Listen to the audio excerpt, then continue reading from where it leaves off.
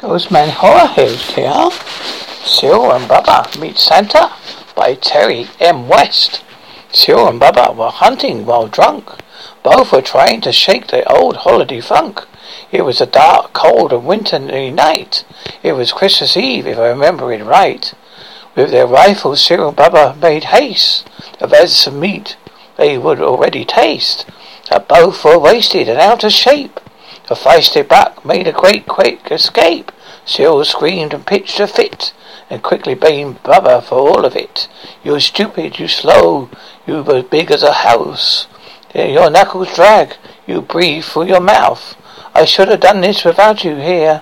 I'm about to chew, and we got no more beer." Cyril turned and angrily stumbled away, but Bubba wouldn't let him have the last say. With a devious grin, Bubba shot in the air and gave Cyril a drunken hug scare. It started a fight, they intended a brawl, but then something above them gave them a panicky call. They looked up in the cold night sky, and such a strange sight caught their eye. Fighting in the rains of a plummeting sea, sleigh, dying and Santa was shot, dying and slipping away. The magical sleigh and its fighting deer crashed into the trees and the earth, and the lake they splashed. Cyril and Bubba looked through the smoke and strewn toys, creeping slowly and sadly through the debris were the boys. There are pieces everywhere, bloody limbs of all the reindeer, pieces of Dasher, Dancer, Prancer, Vixen, Comet, Cupid, Donner, and Blitzen. Only Rudolph's head was left. His nose was still glowing in all this mess. Santa was dead and stabbed through his heart. Bubba wanted to cry, realizing his part. "It's the curse," Bubba said. Cyril filled up on dread. It was a curse for accidentally killing the pet of an angry old gypsy they drunkenly meant.